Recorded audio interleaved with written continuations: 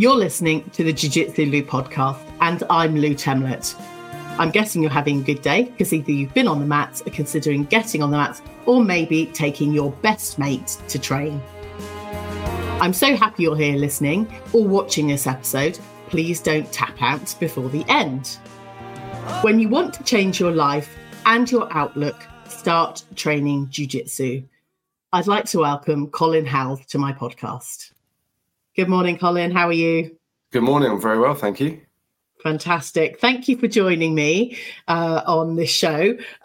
We're going to hear lots about your story, but I want to reference the competition that you were at yesterday, Grappling Industries. Tell me how that was. It was great, yeah. I was just there coaching. We had 4 people enter. And we did pretty well. We came around. What did we get? We had 3 golds. Wow. 3 silvers and 1 bronze, I think. Yeah, that's what we had. That's fantastic. I love seeing the energy from competitions. I'm yet to experience one for myself, but just a gathering of like-minded individuals all heading for this kind of same goal, and actually just being there supporting each other. So, Colin, tell us who you are and what you train and what you're involved with. Okay, yeah. So I have been doing martial arts pretty much since 5 years old. Done a variety of martial arts. I've been teaching for 20 years down here in Portsmouth, and I just love it. I mean, I've done. Looking back over the years of what I've done, I started with karate. Then I moved on to taekwondo. Yeah. A little bit of kickboxing and sort of kung fu along the way as well. Yeah. Then when I sort of got a little bit older and it got a little bit more serious, I started doing jiu-jitsu.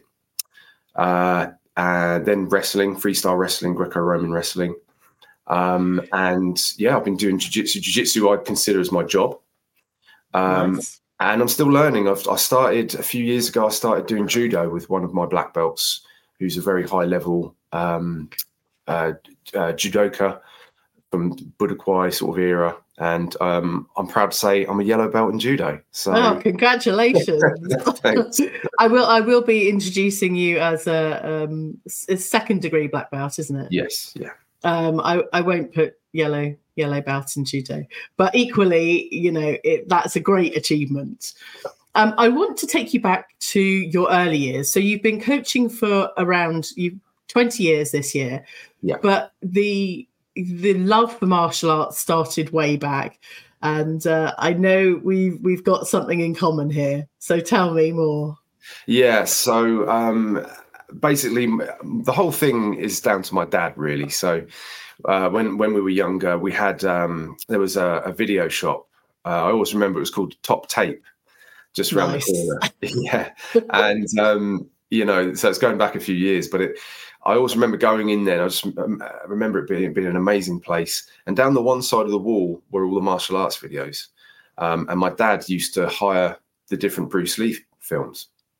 So as a young boy, I mean, I probably shouldn't have been watching it at 6 years old. I'm sure the martial arts were for us kids in those days. Yeah, I think it was. I was very young, 5, 6, and so watching Bruce Lee and just seeing this guy. I think the one that sticks in my head the most, I think, would have been Way of the Dragon, probably. Where is that? I think that's the one where he comes back and his master's been killed. And he goes into the dojo, his Japanese dojo, and just ruins everybody. That one was the one that sticks in my head the most.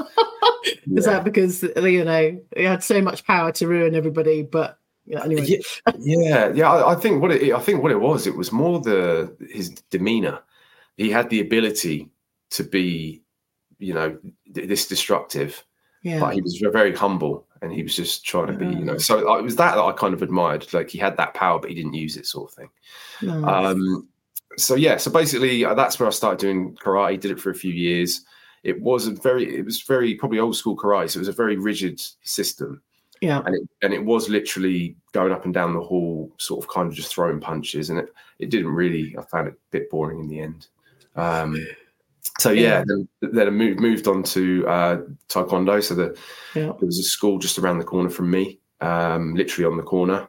Absolutely loved it. I was quite introverted, so it really helps me express myself. Like going back to Bruce Lee again, the expression of the physical body, it allowed me to do that, and I loved it. And I did it for, I did it up until the age of sort of 20 years old, from 14. So I competed a lot, and I got to a good international level as well.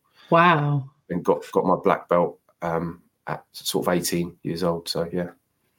That's fantastic. I think one of the things, being a parent myself, having a hobby for the kids to do that where they can kind of continue is really important, because often the kids take something up and it's not quite their thing because the parents have kind of put them up for it. But actually, on previous podcast episodes, where the passion and enthusiasm has come from the child, it just becomes a lifelong passion and ambition just to continue learning. And I think that's really important, to kind of encourage the kids to kind of continue along that way, something that is in their heart. And you kind of mentioned being an introvert, and I think some of us, some of my listeners very much are, and actually jiu-jitsu gives us a space to be equal and to train and understand without having to be, the brash, bold, all singing, all dancing individual on the high street or in the workplace or, in the nightclub. Actually, we can just be ourselves. And I think that's the real joy of Brazilian Jiu-Jitsu. Yeah, no, I agree with you totally. It's, and you will see that, if you look at your teammates, got all sorts of different types of people.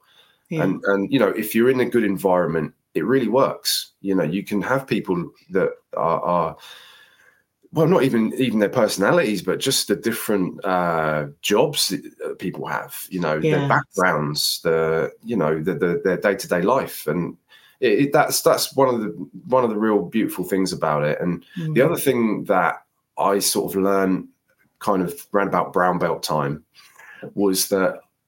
So the academy that I'm from in Brazil, but that I trained at in Brazil, it's a very, very competition-based academy. Novo now they produced a lot of MMA fighters for the UFC. It's essentially a lightweight gym, but they produced a lot. So the kind of hard training, the full contact training, is one side of jiu-jitsu, but going to my other friend's academy in New York. My coach, Vitor Shaolin, moved from Brazil to New York. So I've always followed him, I've always trained with him, but I had another friend, and his academy was a little bit different. Eduardo's academy at Lotus, it was seemed a lot more inclusive. It was for people a lot older, and a lot not really interested as much in the competition. So get to see sort of two sides of what jiu-jitsu can actually offer. It's really good to see. That's fantastic. And you talk about professions and jobs. We are all equal on the mats, but I know that you are now a coach for the Royal Navy. So tell me a bit about the Royal Navy team. Yeah, so the Royal Navy, as most people know, they have a lot of sports within their structure, and they never really had an official Brazilian Jiu-Jitsu team. The Army did and does, and so did the RAF as well. And they've been going a little while, but there was no official team for the Navy, which is crazy because the Navy's huge, Yes. So some of my students, I was approached by Matt and Dusty, two of my guys back in the day. Dusty is still down in Portsmouth, still trains with me. They wanted to put this together and have an official team, which I thought was a great idea. So I naturally, they need to have a figurehead. They need to have somebody that can, help as a head coach, be part of the team, and they asked me to do it. So it's a great privilege because, wow, I mean, being in Portsmouth, it's very military heavy anyway, especially Navy. Yeah. And some of my friends have been Marines, and we teach a lot of Navy down here anyway. So, yeah, they've brought me in, and they've been going, I think, 2 years now, and it's bigger than ever. Fantastic. Yeah, it's they're in a capacity now where they're able to get funding, for training trips. We've put on a couple of competitions, one in Plymouth, which did really well. Nice. For everybody. And these camps that we do, we're now going to be doing a couple a year. We have people coming down from Scotland. Any of these teams that are in bases around the UK come down, and we have guest instructors. I'm one of them, but we have guest instructors. And yeah, I mean, it's amazing what they've done. They've come a long way. Wow. So all of this in 2 years, and you're organising. So when you said jiu-jitsu was your job, you're not lying. This is your job. Yeah, it is my job. I mean, one of the things that I said to the to the Navy when they came down, and I try and put it out there, is like, I work for you. I'm trying to push it forward for you guys. They've put me in this position. It's really important that I do my job. And they're all open to send me a message if they need help with any techniques or anything, because there's a lot goes on in jiu-jitsu. So I'm just there for them. Yeah.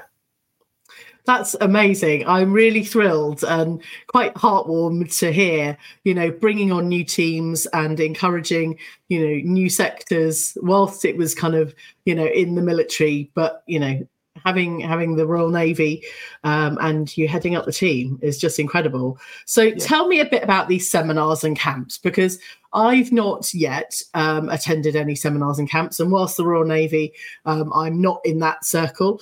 But tell us a bit more about what's involved and what happens on these seminars for anyone that may not have attended anything. So I think if firstly, if anybody wants any information, they should probably go to the Instagram page. So it's Royal Navy BJJ. Give it a follow, and then they'll get all the information they need from there. But yeah, what we do is we have these camps where it's a week. So if you're part of the Royal Navy team, wherever you are, you can come and attend these camps.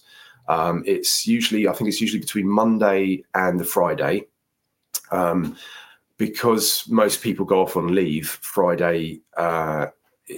It's either a half day or Friday's like a day off kind of thing, because people want to go and see their families. So, but what we do is we have the one we had recently.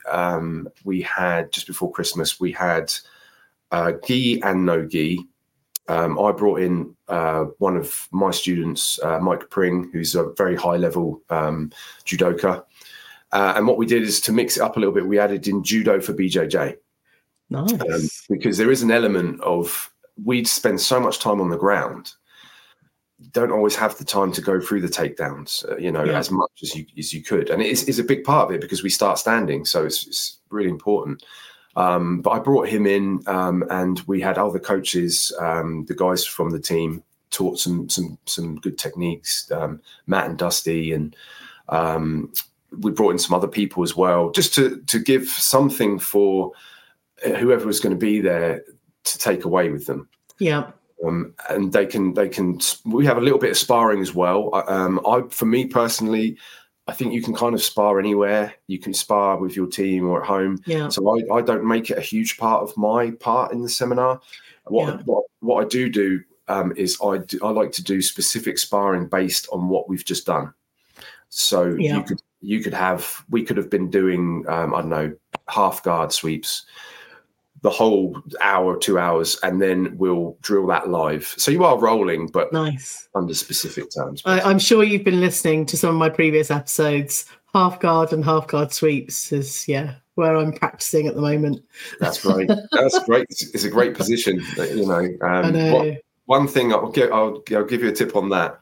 Yes. I was always taught that half guard is basically two things. You're trying to do two things. One, you're trying to sweep, or two, you're taking the back. Yes. And if you think that way, they both connect to each other anyway. Yeah. Of course, there are submissions from there. Of course, there are. But I find if you kind of drill that way, and if you think of half guard as those two things, you can be quite successful there. No, that's a really great tip. Sometimes if I'm really not thinking, I go, oh my gosh, I'm in half guard. I've got a strong half guard, but what do I do next? Yeah. So sweep or take the back. Yeah. Just need to use the upper body to get off the ground. Yeah. Yes. Yeah. That's okay, I'm mentally going through that. I'm on the mats later this afternoon, so we'll be trying that one. This is the Jiu-Jitsu Lou podcast with me, Lou Temlett, coming to you from the UK. When you're ready to pick up some Jiu-Jitsu Lou merch, head over to jujitsulu.com/shop. And if you're looking for a discount code, sign up to my newsletter. Today, I'm having a conversation with Colin Howells. Colin, thank you so much for your time so far. I want to ask some questions because I'm a white belt. I'd love to know advice for white belts. Okay. Okay. So it was a little while ago I was a white belt, but I see them every day, and I have them on my mats every day. So I think you've got to kind of looking at the perspective of somebody that's joining a jiu-jitsu gym. I mean, firstly, congratulations, because it's not an easy thing to walk through the door even and get there, so it can be very daunting. It can be, to actually start and begin it. I think once most people start, it's with them forever. It's something you'll never ever forget, and people progress on. Some people don't, but they'll never forget what they did. So I would just say, I mean, it's a great place to be, probably the best place to be, because there is nothing is expected of you. You're there to learn. You're there to enjoy yourself. You've taken up this art form, this sport, and all you have to do is learn.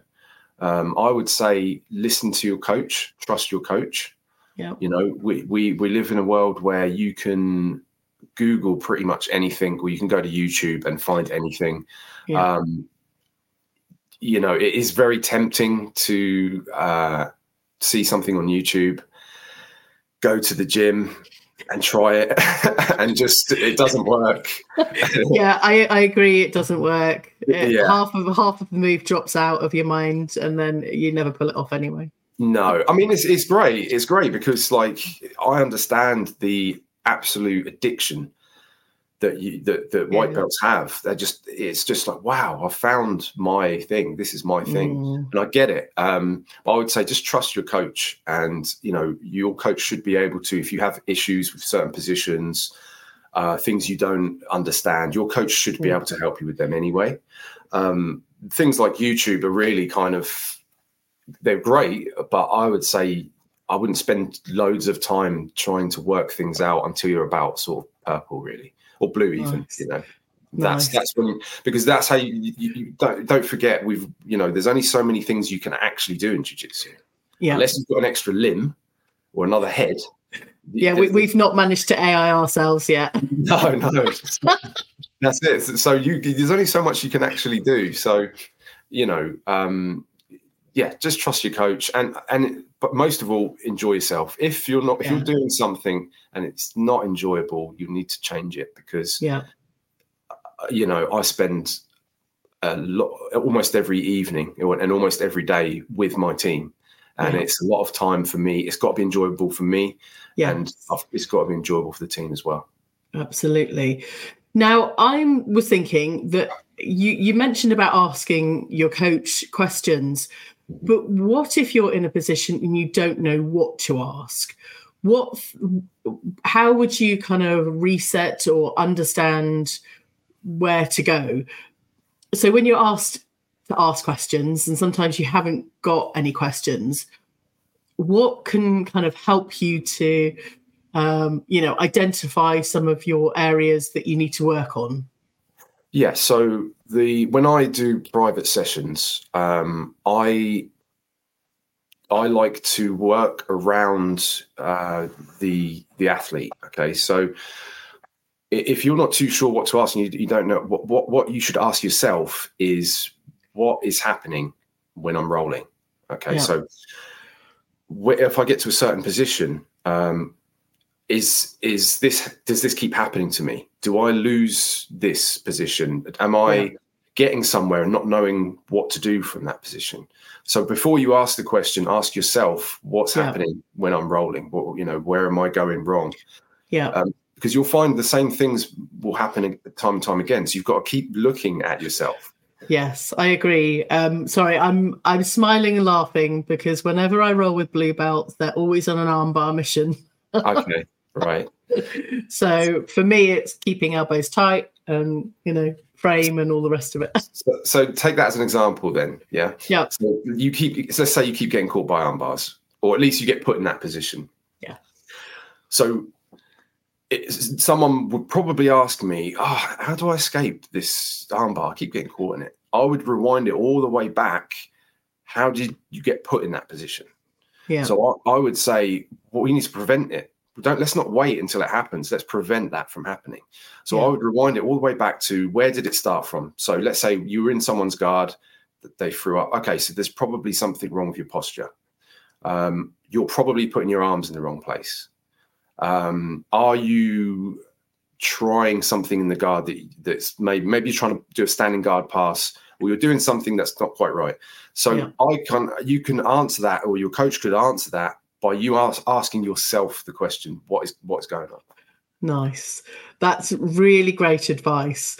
And I'm now kind of mentally overcoming the armbar issue. I've just got some very good blue belts that I roll with, and I really have to defend the armbar.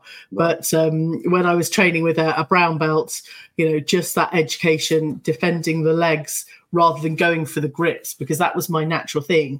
When you're a white belt, you want to grip onto something to give yourself some stability, but actually there's a defense from the lower half of the body rather than going in for the collar. So that was my transition. But thank you for the armbar rollback.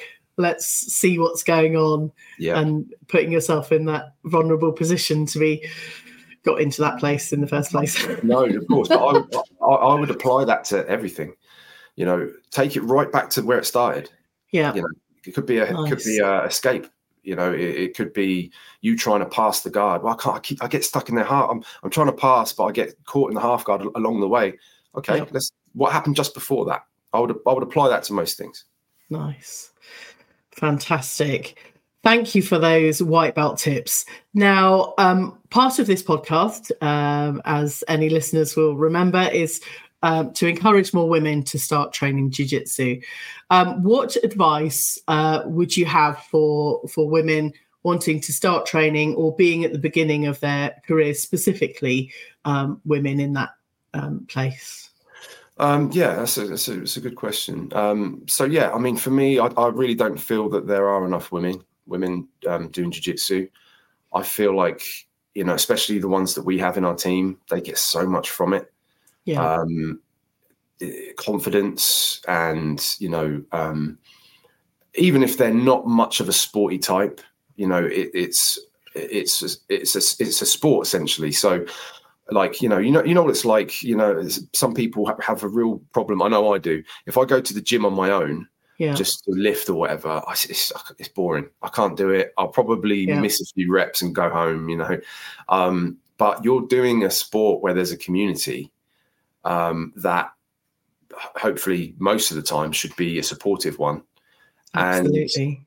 And you are trying to improve yourself by doing jiu-jitsu, or you should be trying to constantly improve. So I think confidence, it can really help with confidence, and just understanding that you can be strong as well.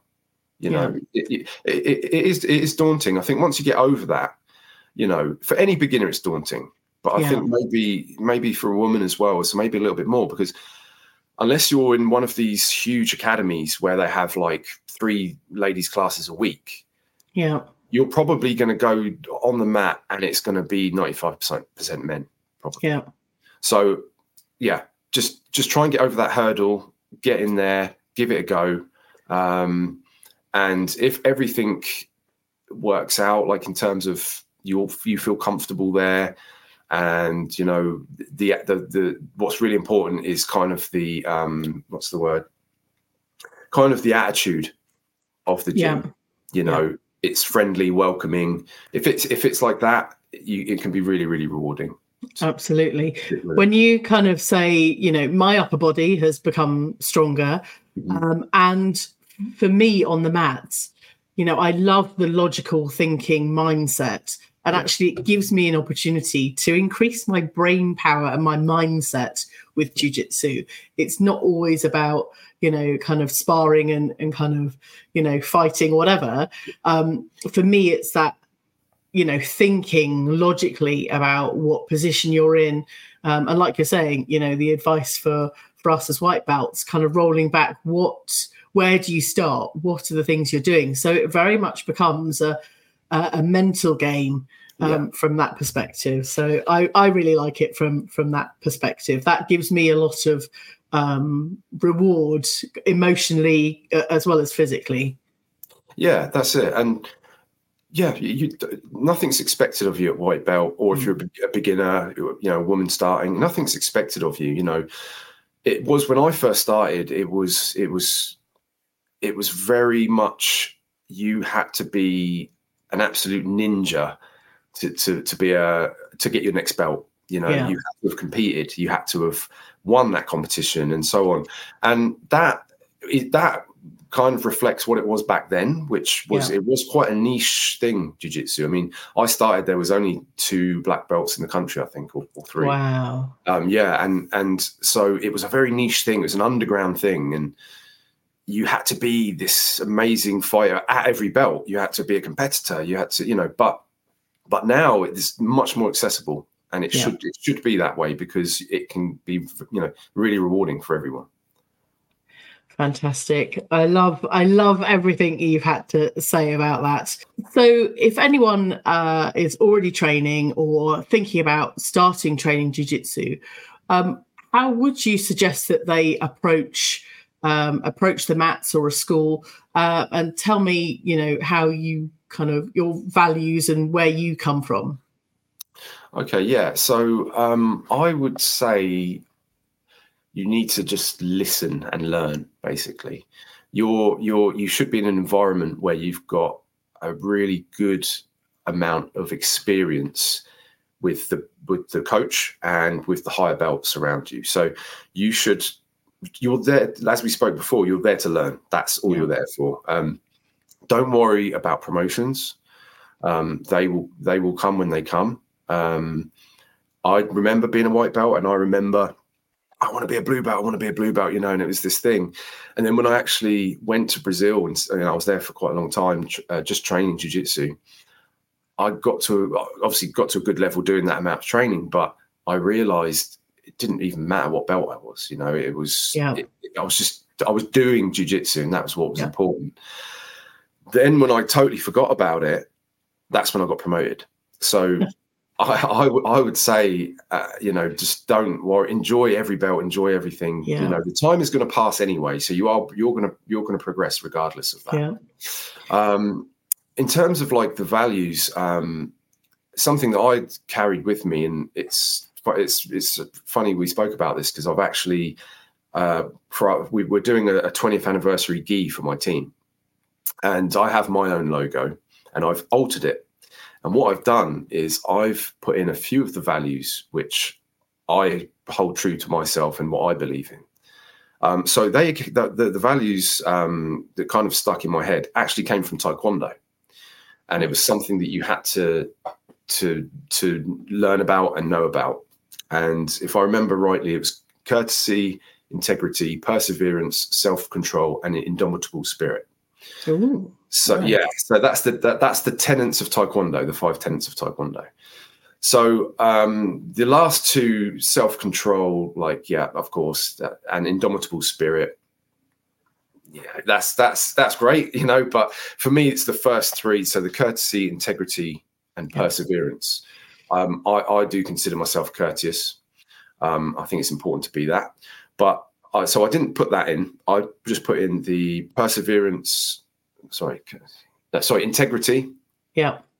And perseverance. So I've put that around my logo now, and that does describe my journey pretty much. Perseverance, to be teaching all this time, to be doing martial arts all this time. Yeah. You know, that is a strong thing. You know, it's got me where I am. You know, and integrity, I believe, is really important. You know, integrity is what you do when no one's watching. You know, who you are, and I like to think I've kept that over the years, and it's reflected on my team. I've got great people. You know, these are my friends, my brothers and my sisters that I see every night. So yeah, you have to have that, and it's important in martial arts that you have something behind it. Yeah. It just helps that it pushes you that little bit further. You can be a world champion kickboxer and you're just knocking people out in shows, but I think if you've got that extra bit on top of it, it can really help you with your journey. So those things are quite important. Absolutely. I would say they're ultimately important. For me, they resonate. You know, I absolutely get integrity and I absolutely get perseverance from you. And I just want to say congratulations on 20 years of coaching Brazilian Jiu-Jitsu. I think it's incredible, and I know you're going to have an absolutely fantastic year. And we'll be following your socials for your 20th anniversary gi designs. Being a designer, I'll be keeping an eye on that. Okay, good. Colin, thank you so much for your time. I really appreciate it. And hopefully, listeners, you've got some value from this. I know I certainly have. And we'll absolutely be following your stories. And hopefully see you at a competition at some point soon. Fingers crossed. Yeah, I hope so. It might even be Barcelona. You never know. You never know. Colin, thank you. No, you're very welcome. Thank you very much. I hope you enjoyed this episode. Thank you for telling your friends about this show. And to get notified of upcoming guests and special offers, head over to jujitsulu.com. Thanks again for listening. Catch you on the next episode of the Jiu-Jitsu Lu podcast.